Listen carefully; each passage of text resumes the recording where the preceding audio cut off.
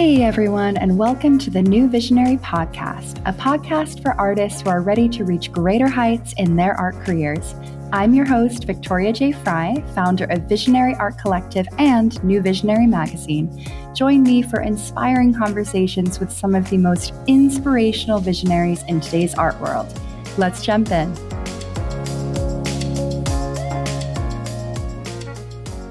Hi, beautiful souls, and welcome back to the podcast. Today, we have the pleasure of chatting with Stephanie Sachs, a visual artist based in Maui.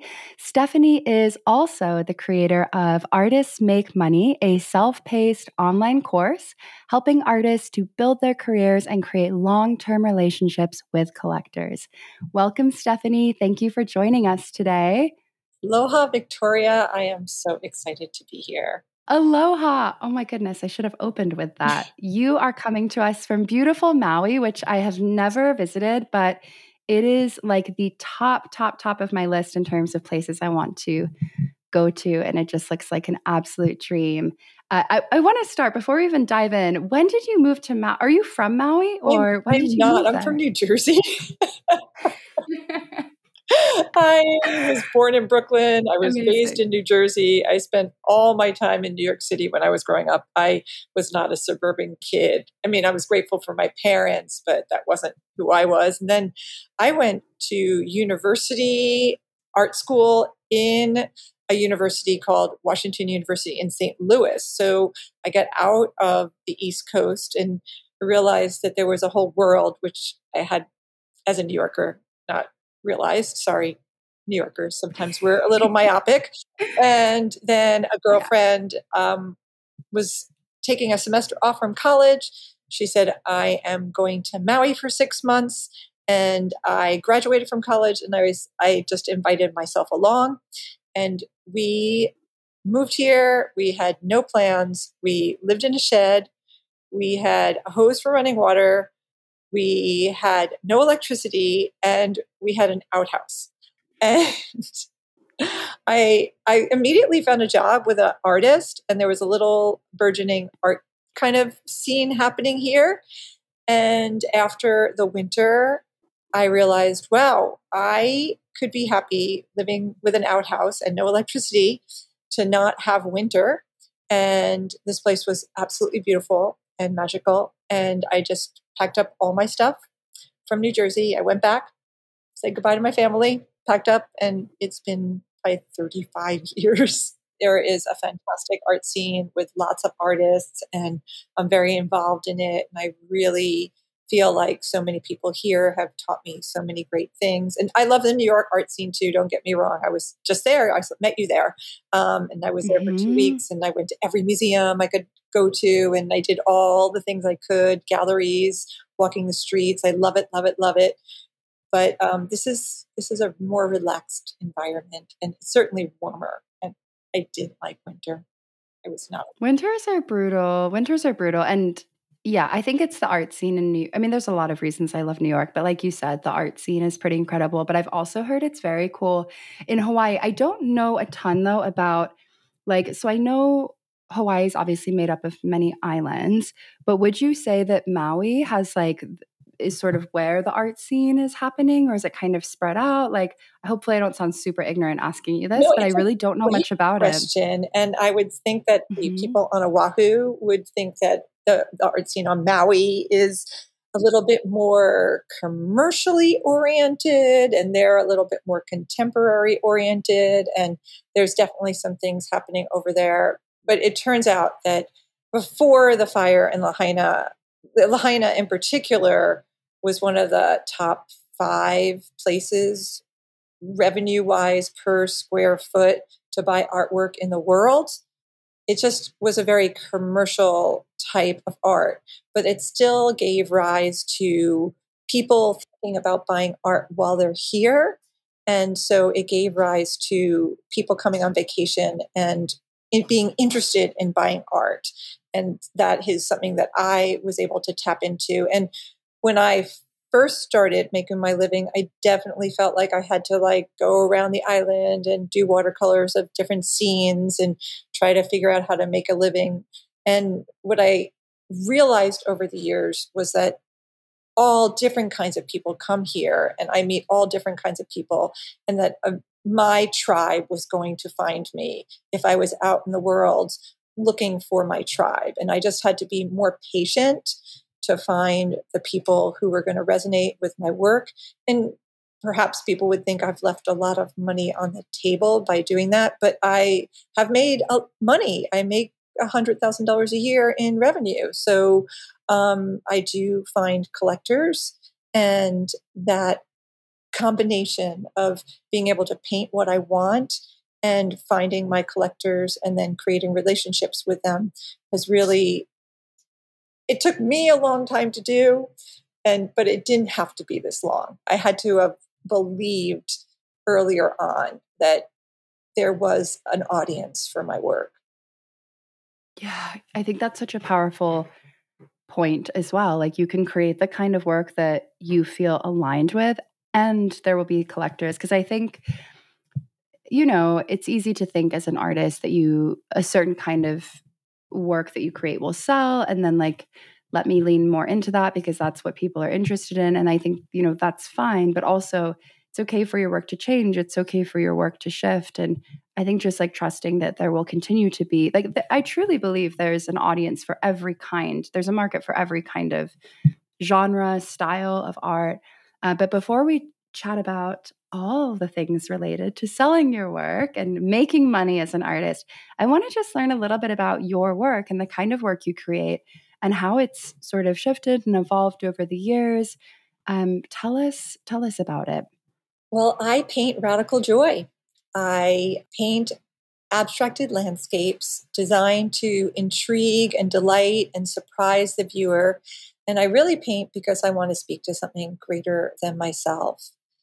And I've painted many styles over the years. And I think it's important for artists to realize that they can change and that things flow. And I've certainly gotten to these points in my career where it wasn't exciting anymore in the studio, whether the work was selling or wasn't selling.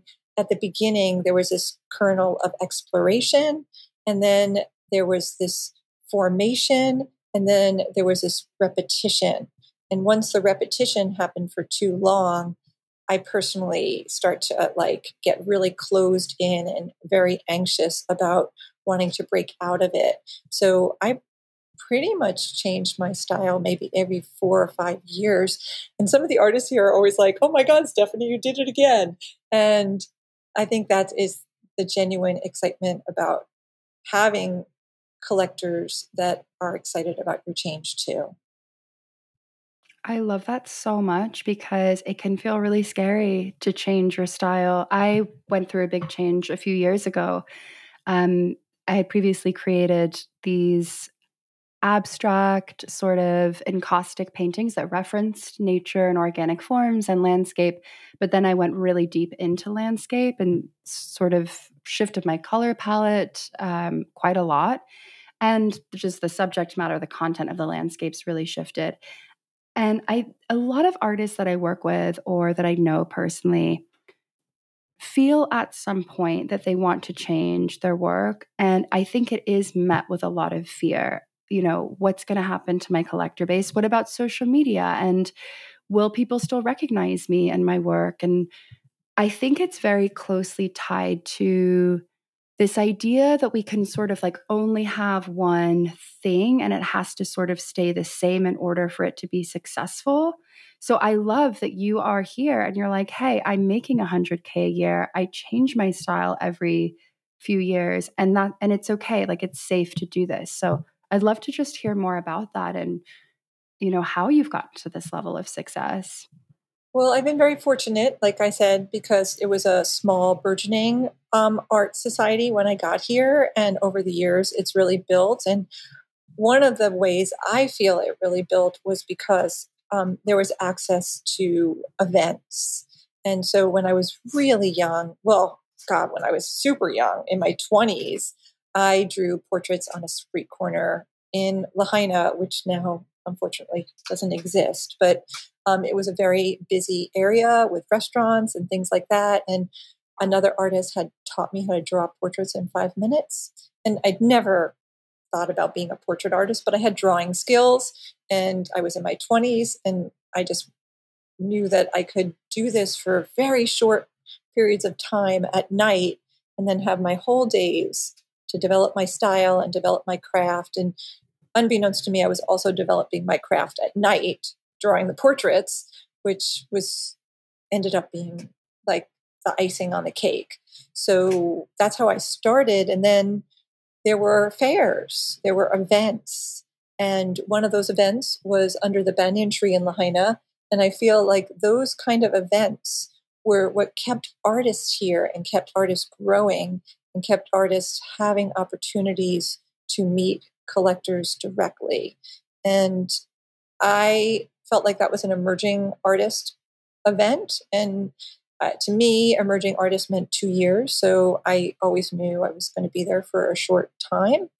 And I was very fortunate at that moment that a hotel over here where I live, called the Four Seasons, everybody's heard of the Four Seasons, they opened up an artist program. And their idea was not really revenue driven at the beginning. And even now, it was to create relationships between the people who come as guests to their hotel and the people of the island in a genuine connection that wasn't just not to dismiss the employees, but that was beyond the employee guest experience.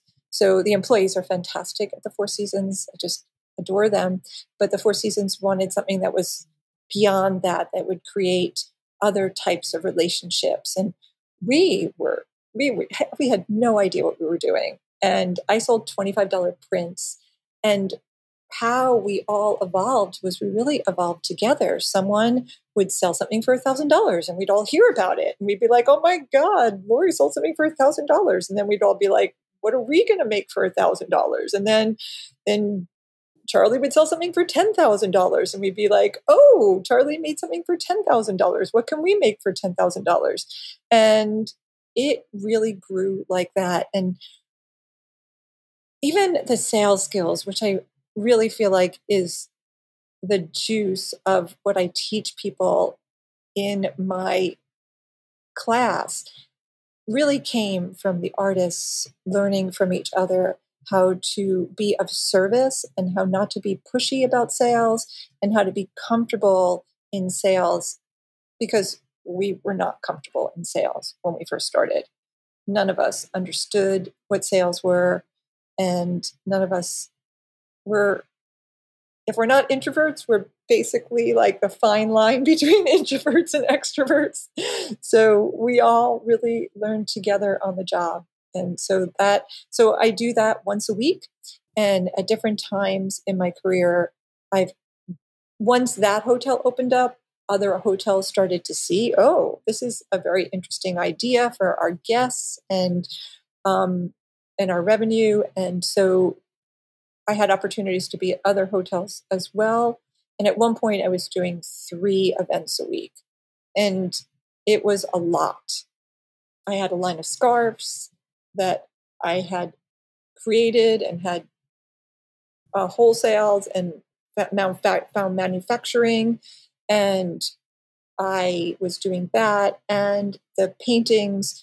And after COVID, I decided that I really wanted to concentrate just on painting bigger paintings and working on this new style and creating this course and giving back to my community, because I love you guys. I want you guys to experience just how fun it is to have collectors and to make a living.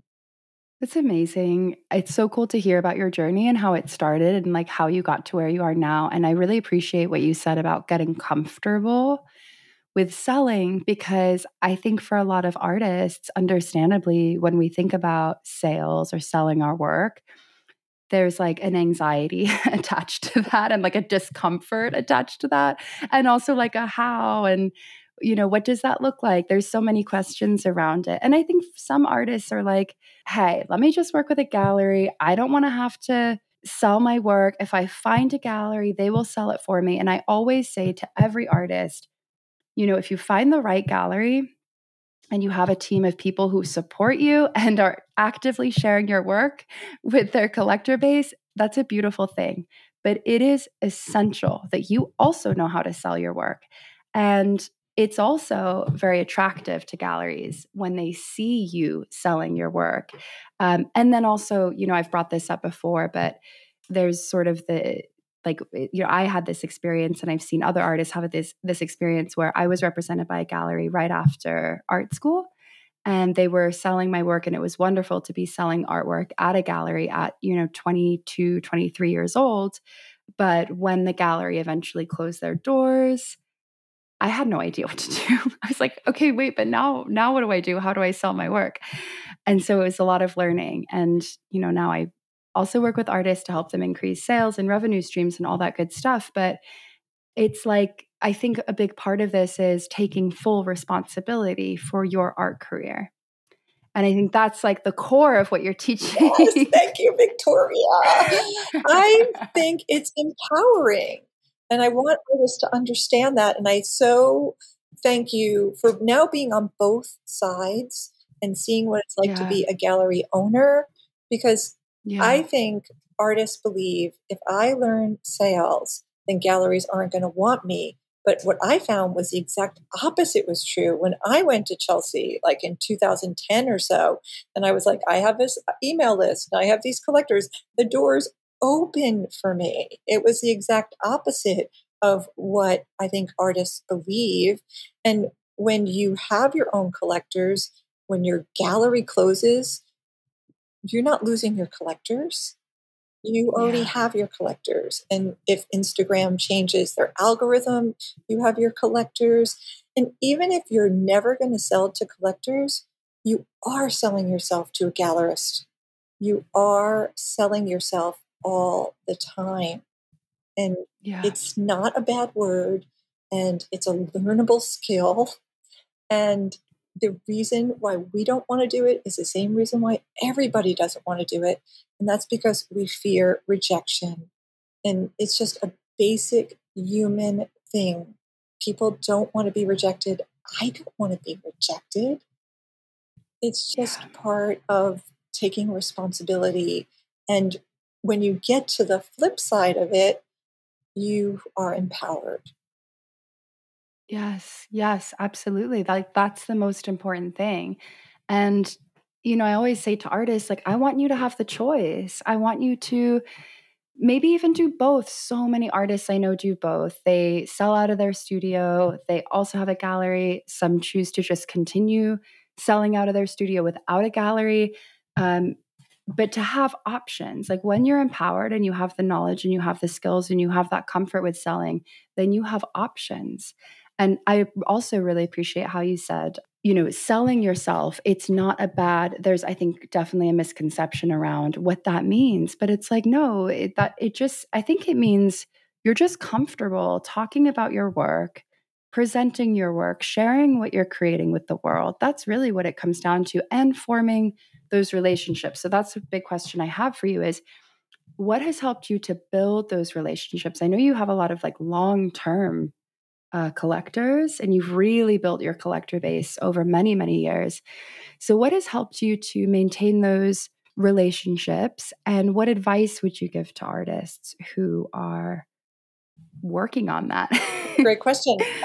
Well, first off, I think it is important to know how to talk about your work and to, we've all probably heard about the elevator pitch by now and to how to create one and how to practice it. But really, when I'm talking to potential collectors, I spend less and less and less time talking about myself and more and more and more time talking about them and talking about why they are in front of my work and what has drawn them to it and what are their needs. Is there a room in their house that they're looking for artwork for? Are they just a lover of collecting? What other artwork is in their collection? What are their needs, their wants, and desires? And so I spend a lot less time actually talking about myself and a lot more time actually talking about them and learning who they are and what is their motivation. And so then you're setting up a relationship that is two-way. They are enjoying your art, and then you know about them as well. So that's the first step towards creating a relationship. And then I do a lot of follow up. I do follow up like on the individual writing email level, saying like taking notes, knowing who the people are, getting back to them, asking them to show me pictures of their homes, maybe even photoshopping artwork into their homes for them. I even put on little fake frames on it, like really set the artwork in their locations. Not everybody, but if it's helpful, I do that. And then after that, I have a newsletter, and I am not like a big fan of like every week or anything like that. That wouldn't work in my life anyway, but I am a big fan of I have new work, I have a new show, I have something new happening. I'm going to put the time into sending out a newsletter. And so my newsletter might go out maybe 7, 8 times a year, but I have like an 60%, 70% open rate. And that's because people know when they receive my newsletter that there's something interesting to them. Artists, people get so much crappy news in their emails every day. They are delighted to open up an email from you and see your artwork. It makes their day. I'm so glad you said that too, because I'm a huge fan of email marketing. I like talk about it at length, and it's been such a powerful tool for, for me as an entrepreneur with my business, but also for every artist that I work with. I see what a huge difference it makes. That's almost always one of the first things that an artist, will say to me. They're like, "But people get so many emails. Who's going to want to hear from me?" But it's so true. Like, yeah, but what are those emails? A lot of them are like spam or junk or like, whatever they might be. When you actually send something out that is really intentional and it's like a love letter, you put love and care into it. I think Katerina Popova actually calls her or like has referred to her newsletters as love letters before, which I thought was so sweet because it's true. It's like if you're doing it thoughtfully and with intention, people are going to respond to that. They're going to respond really positively to that. That is so great that Katerina says that. I say that about my class. At the end of the class, when I finished Aw. creating it, I was like, this is my love letter to artists because, Yeah. that's what we have to give out every time we communicate with people. It has to be genuine. It has to be really interesting and intriguing. And the thing that I think is important is we cannot get bogged down in the details. I hear so many artists say, "Oh, I didn't send out that newsletter because it wasn't perfect yet." And that will just set you back and set you back and set you back. And here's a funny story. I proofread my emails. I even have Grammarly now. I send it out to one specific person before I send it out. I check it on my phone. I check it on her phone. We communicate about it. And inevitably, I send it out. And my fifth grade teacher comes back to me and says, "You made this grammatical mistake. Can you fix it now?" And I'm always like, "No, I can't." But You're thank like, you for no, reading. sorry. But thank you for reading. Wait, I love that your fifth grade teacher's on your email My list. fifth grade teacher's on my email list. Yes. But you know what? That also speaks to anyone can be a collector. You never know. Um, and it's funny too, because I feel like when it comes to sales, a lot of artists will say, only people I know like within my inner circle are buying my work. But I always try to say as well, like typically and not always, but a lot of the time that is how it starts. It's like concentric circles. And so a sale is a sale, whether it is to your aunt and uncle, your best friend, whoever. But how have you, like, what's been, I know you do the events, and I'm sure that has helped to connect you with so many people that you wouldn't normally meet. Is there anything else that has helped you to grow your collector base in addition to doing the events? I'm a little bit older than a lot of people who are probably listening to this. And now, of course, I'm on Instagram now, but I've been on Facebook for a long time. And I definitely feel like my Facebook tribe is a little bit like more people that are have a closer circle with, and I've definitely done Hmm. some things like giveaways and stuff like that on my Facebook feed, and that's helped me get more people on my email list. And those people already like me and know me. You know, they say Hmm. in sales they have to like you trust you. I mean, it's kind of Hmm. easier when I put out things on Facebook, like I'm having a giveaway, than it would be maybe to a cold audience. But I have been able to capture emails that way. And I'm sure you could capture emails on Instagram that way too, um, with complete strangers. Because if people like your work, even better if they're a complete stranger. It's Christmas time right now. You could easily just post something that was like a very small work of art or a print or something like that, and offer it free to people who sign up for your email newsletter within the next week, and grab people in that way. And those are people who really are already what I would consider warm. They know you. Hmm. Yeah. Hmm. I think that's a great strategy. And we have so many tools now. I always say, I think this is like the best time to be an artist because we have email marketing, we have social media, Instagram and Facebook, and coupled with, I think in-person events really are powerful. And we met at Superfine doing the panel discussion, which was wonderful. I remember you sharing the advice with the artists who attended about really trying to center the conversation more on the potential collector who's visiting your booth rather than the other way around. And I thought that was such smart advice. So, what I'm thinking of artists who participate in Superfine or like the other art fair by Saatchi. I also work with some artists who live in very small towns in sort of rural areas. I know that you have events that you attend, very regularly and have for a long time. What advice might you give to an artist who perhaps is kind of interested in maybe participating in more in person events to sell their work or to network? And maybe they're not quite sure how to go about doing that. I think that even in small towns, like right now, there's definitely going to be holiday events, right? There's going to be holiday events. And even if you don't want to do it this year, I think it's great to go to the events and see what is selling, what booth spaces look intriguing to you, what booth spaces you see a lot of people around, what kind of price points you see are being sold at these events to give you an idea of what kind of work, creative work is happening, other types of work are happening to prepare you for next year if you want to go. And if you wanted to go this year, I think it's important to have several different price points. I don't do low end prints. I have very limited edition prints, but that helps build my business up so that I can charge more for my originals.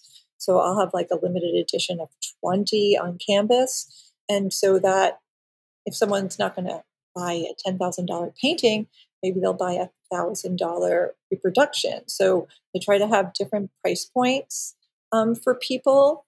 And as far as events go, I think things like Superfine and the other art fair are great because they're really what I'm talking about too. And that is having a direct relationship with collectors and meeting people who are excited about buying artwork and creating those kinds of relationships. And so I'm all in on those events. And I saw that the people who were doing the best at them did have, like, one person I saw that I thought was doing so well had really solved the framing issue. Her frames were so good, and the whole artwork looked so complete, and she had different sizes, and they were so beautiful. The paintings themselves were beautiful, but the presentation was beautiful. And a lot of times when people are buying two-dimensional work, they have a fear of it lying underneath their bed because they didn't get the frame for it. So if you're a two-dimensional artist, sometimes you need to start solving the framing issues for people before they even come to your booth. I do that by having little sample things, frame things. And then, a lot of people say, oh, well, you can make reproductions because you're two-dimensional. Well, there's no reason why a sculptor can't make reproductions too. I have friends who make more money off of their bronzes than they do off of the original ceramics. And they do it in all different sizes, like small things and things that are like 10 foot tall. So there is ways of creating reproductions in many different mediums. And so don't think it's only about painters and canvas and the obvious things. There's so many different kinds of things that you can make very limited reproductions of, so that way you keep the price point high and you keep it desirable and collectible. Yes, I'm so glad you brought that up because I think that's a really good point. And also when you mentioned pricing, because this is so connected to sales, what advice would you give to an artist who is nervous to raise their prices? You're charging too little. That's Yeah. just Yeah. it. Like, I mean, Yeah. just do the math. You are charging too little. If you are worried about raising your Yeah. prices, then you are charging too little. And I understand why, because we think, oh, if it's not selling, it's the price point. But actually, it's never the price point. If people want Yeah. your artwork, they want your artwork. And if people want your artwork, then they will find a way of purchasing it. Maybe they won't purchase their next iPhone as quickly, but if they love your work, they will find a way of owning it. And if they can't own the original because it's too expensive, then have still not inexpensive, but very nice reproductions on the high end side to collect. So you're not getting rid of that, but I make it so that my reproductions are 1/10 or 1/20th of my original. So it's a very distinct thing. You are either going to be in this price range or that price range. And in the reproduction range, you probably could buy a small original. But if you want something like 40 by 60, you are going to be spending like, I'm sorry, I'm talking a lot about money. I think it's like almost like artists are scared to talk about it sometimes. And I want to bring it out in the open for people to get more comfortable with. Just get more comfortable Yes. with. And for me, if I'm selling a painting for $12,000, I'm selling the reproduction for 2,500. Like a 40 by 60 is 2,500. Not framed, not anything like that. Rolled in a tube, and I help them find a framer back home. I'm not interested in not believing that my work is worthy of prices that will afford me a life. I think that's amazing advice. And I agree 100% because so many artists, especially when they're starting out, especially if they haven't sold work before or they're new to selling, I find our pricing too low. And I think, so when you're starting out, there's a balance. Like you want to feel comfortable. So, okay, if you're starting out at a slightly lower price point, but you're planning to raise your prices, that's one thing. But I noticed this with artists I've worked with in the past, and I've also experienced this myself as a painter, as an artist as well. This fear of raising prices, and I think it's so linked to like a scarcity mindset of equating raising prices with losing sales when actually I think it can be the opposite. It's really all about your collector base and finding and attracting the right people who are willing to pay. So I think that's a really important distinction that you made. Sometimes when you charge too low, people think something's wrong with it Yeah, because you devalues don't it, I think it's think. worthy. Why would they think it's worthy? And so Yeah. people are not attracted to work that doesn't have, an artist behind it believing that it's worthy. Yeah, 100%. And I have also just a slightly more practical question for you because I love the idea of really high-end reproductions. How do you go about getting those made? Like, what advice would you give to an artist who is looking to get really high quality reproductions made of their work?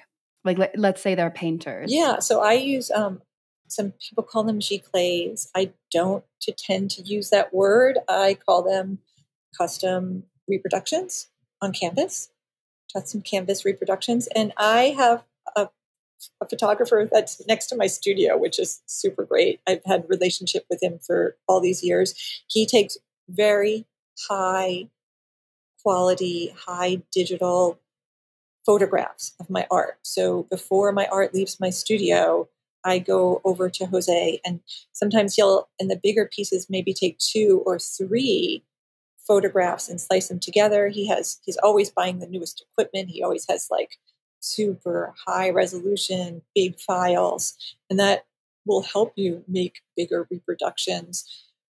A lot of galleries feel like when they're making reproductions, they have to be smaller than the original. I understand that that is gallery protocol.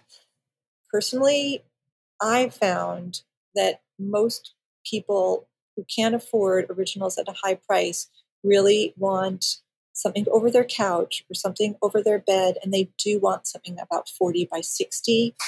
And that is a great opportunity. So it's up to you. I just make 20 in the edition, and that's how I limit my editions. But if one person wants it 40 by 60 and another person wants it 20 by 30, I'll do that in the 20 in the edition. And that's just my rules. I know that is not gallery rules, so I'm not like trying to like push my rules on you. I just wanted to create something that was limited and that not everybody would have, but that would serve my collectors. And so my photographer also has those high-end Epson machines. And so I go over there personally for every reproduction that I make, and I check it with him afterwards, and he gets it coded by somebody else, and then I ship it out once I've approved it. Many, many people use services that are print to order, Bay Photo or something like that. It's just not my style. I'm a little bit more hands on. I want to make sure it's color corrected. I want to make sure I'm happy with it before it goes out. I want to make sure there's no glitches. It's just how I personally behave.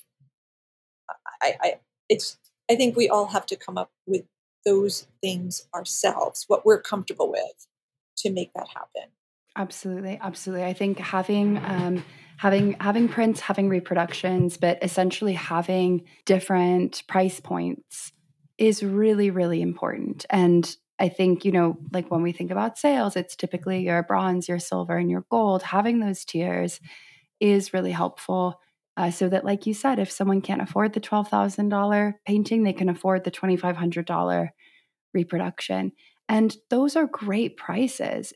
Have your prices grown significantly over time? I mean, I imagine they have, but Significant. I would love to. Yeah. Yeah. And you were Hmm. talking about that before, and I'll just say every time I raise my prices, and I probably raise it only like 5% each time I raise my prices, and I raise it maybe every other year or something like that. It is a stretch. It is uncomfortable at first to say the new prices, to be comfortable with them. And until you have a sale at the new prices, it's uncomfortable. And we all laugh at the Four Seasons together when one of us decides to raise our prices, because that person is always just so uncomfortable at the beginning. I personally feel like if you are not uncomfortable in your life at all, and you make yourself comfortable all the time, this is all myself. I'm not living. I Yeah. need to be uncomfortable some of the time in order to grow. Putting together the class, going on these podcasts, this is all very uncomfortable at the beginning. And Yeah. every time I'm like, I did it, I did it, I did it. I grew a little bit more. I empowered myself a little bit more. And even in my studio, the middle part of the painting is so freaking uncomfortable. You start, you have your Yes. vision, it doesn't work out. It never does. If it does, it's not a good painting in my world, right? And so you get to these teenage years of the painting or these uncomfortable times in life where you're scared to ask for a price or you're uncomfortable talking to certain people about your artwork. And it's really just a matter of gently pushing yourself through those times in order to either achieve or fail and continue to move forward. Because for me, that's what makes life worth living. That's where the juice Yeah. comes in. So I don't mind as much being uncomfortable anymore. But yes, it is uncomfortable to raise your Yeah, prices. and absolutely, and I love your point about, like, that is where the growth happens. The growth happens only through discomfort, really. And a question that I have for you that I think is just connected to sort of everything we're talking about, with money and pricing and selling. Well, first of all, having many, many years of experience under your belt of selling your work and building relationships with collectors, and also now teaching your course, Artists Make Money. What if you had to identify like the biggest block that you've noticed with artists and selling their work? What would you say that is? I think that art school teaches artists to wait around for someone else to do the work that they don't want to do. I think that art school, when I came out of art school, I look back at what my plan was. What was that? And I listen to you and Kat, and I am so sad that art school has not changed their business plan. I'm Yeah. like, you guys are spending so much more money than we did to go to art school. And I thought we spent a lot of money. And to not give you any other business plan other than to go into your studio and paint and wait for somebody else to find you is not a business plan. And it Yeah. pains me that people are coming out of art school with the same business plan that I came out of art school with. And it took me so many years to realize that good people taught me this business plan and they were making a living as teachers and they were not making a living as artists. And they were good people and they were good teachers, but they did not have to learn how to make a living. And Yeah. I think that artists just to have this, and it's going to happen for people. Like you said, Victoria, there are going to be people that find the right gallery, and that gallery is really good at sales, and that gallery has people in the gallery who are good at writing articles and good at marketing and have a collector base. And 50% of that income is a nice living. But only 10% of artists that go to art schools ever make a living as artists. And the average artist in New York making a living is the average is making $25,000 a year. And Wow. this is not a living, and it's not a living in New York City. And so very few people are in that probably 3 to 5% who went to art school who actually make a living probably from the gallery model. And I'm not dismissing the gallery model. It's a wonderful model. If I didn't move to Maui, I might not have even realized there was another model. I didn't have galleries here that were going to do that for me, so I had to do it myself. But I think that artists relying only on that model and thinking that that is the way that it's going to work for them is really what keeps them from not empowering themselves. I agree. I mean, just circling back to how we started the conversation, it really does come down to taking full responsibility for for every part of your career as an artist, making the work, presenting the work, talking about the work, sharing it, selling it. all of these things. And I'm curious to know if there's like one. I mean, I know we talked about email marketing, and I always say like email marketing is the key to sales. Yes.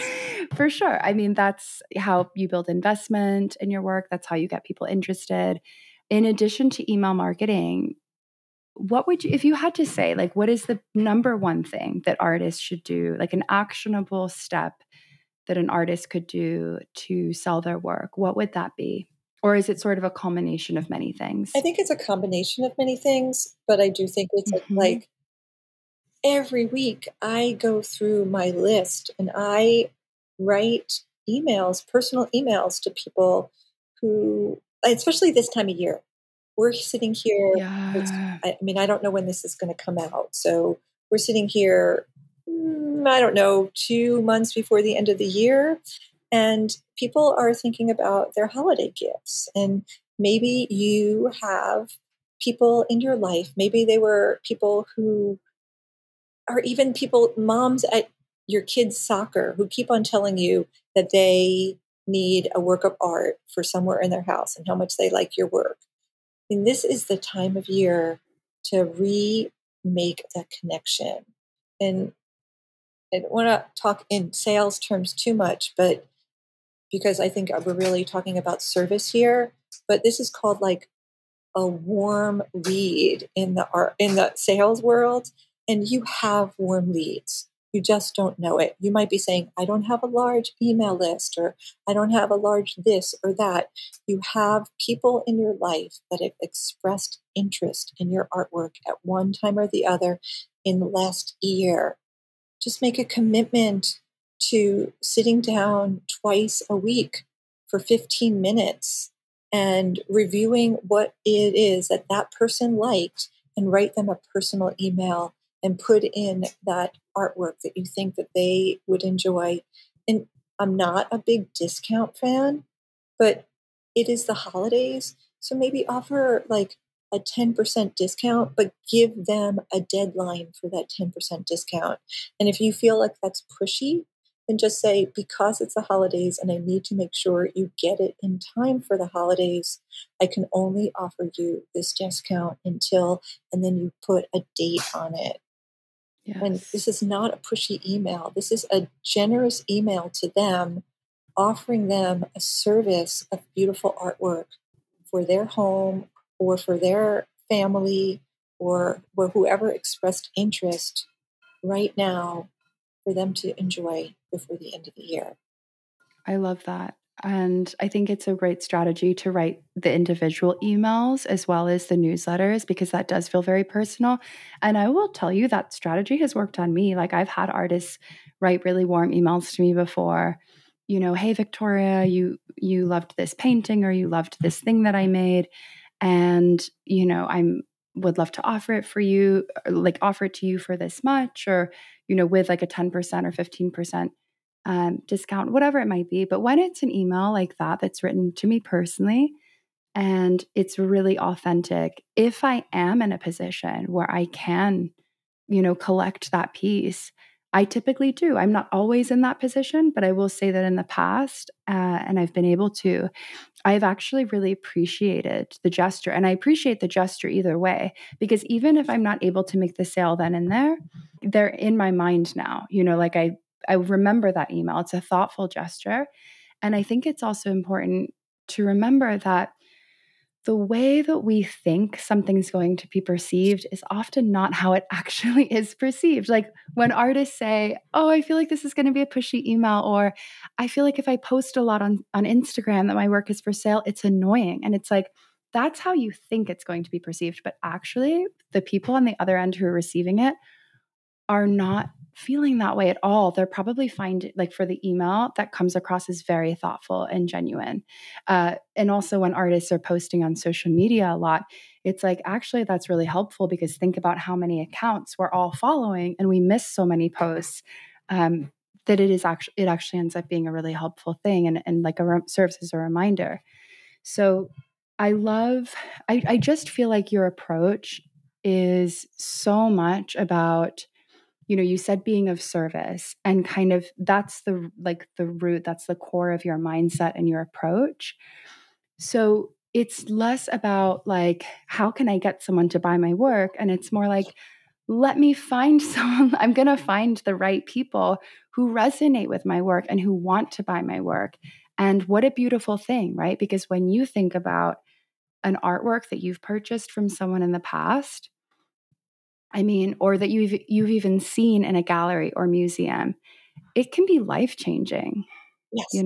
Like I think about a painting that I bought a few years ago. I look at that painting all the time, and it has an ability to change my entire mood.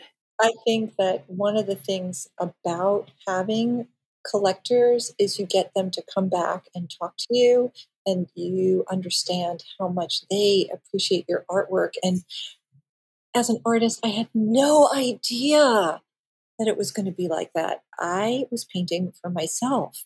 So I had no idea how much the artwork would mean to other people. And at the beginning, I thought people were going to return the artwork. I mean, that's how insecure I was at the beginning, right? Of course, they made the wrong decision. There were other people to choose from. They chose my artwork. They're going to, of course, return it as soon as they get it in the mail. That never happened.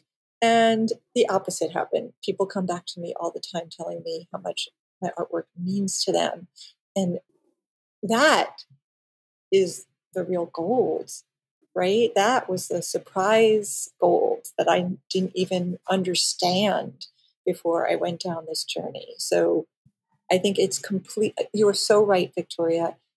The way other people perceive us is so different than the way we think we are being when we put ourselves out there. Yeah. Yeah. And it's important to remember that, because I think once we get past that, it's actually really freeing.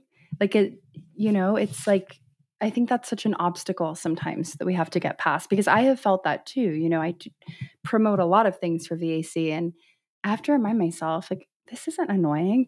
Could actually be a really helpful reminder for someone.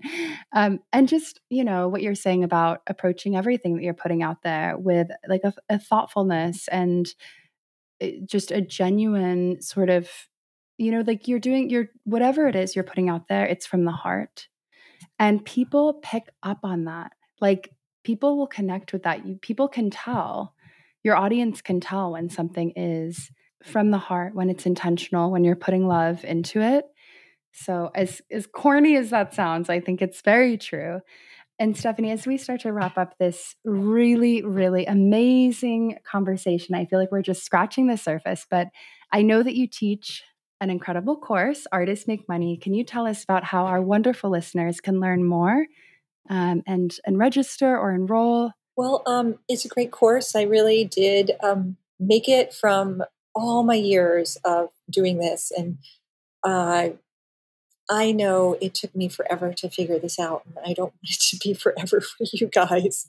And I separated it into 4 modules. The first module is revenue streams, because I think sometimes I am all for the galleries and I teach people how to get into galleries, but I think sometimes the galleries are not enough to keep steady revenue coming in, especially at the beginning while you're building up galleries. And so the first is just different ideas for revenue streams, some like the events, which I teach, but just some other ideas too. And then the second is all about operations, which is really just how not to spend your day doing the business of art. I mean, I think Victoria must have a very, very like organized mind. I'm not that person. I think that I'm a little bit more out there, and I had to use a lot of apps and different things like Grammarly and stuff to kind of keep me moving along so that I could condense the business schedule into maybe an hour and a half to 2 hours every morning. And that's what I genuinely do. Is I usually in the morning do my business. I feel like I'm not a decider, and I'm more of a person who likes to like, what about this? What about that? What about this? And so mornings are great for me for decision making. And so 8 to 10. I mean, not strictly 8 to 10, but in that time frame, I'm doing the business of my art. And then I have the rest of the day for my art. So I kind of teach people different things about how, your business bank account, your taxes, things like that, like really important things. And then the next is all about sales. And I really go deep into how to build a relationship and how to understand objection and rejection and move past it. And it's a system. It's a system of asking questions and listening for answers. And then the last part is all how to follow up, social media, newsletter, all those things. If you are interested in the class, I highly recommend just going to the website, artistmakemoney.co, not .com yet, and just go start here. I have a free master class, and the free master class is about sales. And if you resonate with a free master class, then you're part of my tribe. And please come and join me. And if you don't resonate with it, then I just hope you get something out of it for your 45 minutes to an hour. But it's a great class about how to be more comfortable in understanding how to be of service and understand potential collectors and how they are relating to your artwork. Amazing. Amazing. Stephanie, thank you so much. This was absolutely incredible and just filled with so much wisdom. I'm really grateful that you joined us, and I know it's going to make such an impact on all the wonderful artists who are listening. So I'll include all of these links in the show notes. But thank you again for coming on the podcast today. Thank you for having me, Victoria. And I want to say I am so blown away by everything you do, how many artists that you go out and you champion, all the work that you do with your magazine. And I love going to the Instagram page for it and seeing all the new artwork every day. You post beautiful artwork by other people. And I am so in awe of how you do all you do with the opening of a new gallery. It's amazing how much you are an artist yourself and you champion other artists and you create community. So thank you so much for having me on. Thank you so much. Oh, thank you so much. That is just so kind and so lovely. And, I think we love art. We love artists.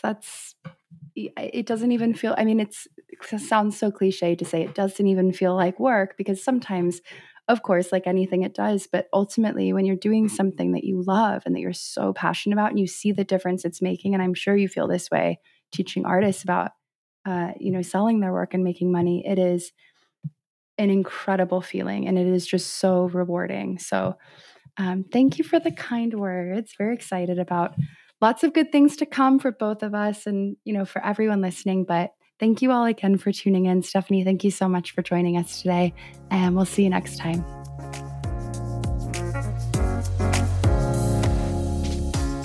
Thank you for tuning in and supporting our platform. To learn more about New Visionary Magazine, head over to visionaryartcollective.com/magazine. You can order individual copies on Amazon or subscribe annually to digital issues. We also have opportunities to get featured in the magazine, so be sure to join our newsletter and follow us on Instagram. If you enjoyed this episode, please feel free to leave a review on iTunes or tag us on Instagram. Thanks again, and we'll see you next time.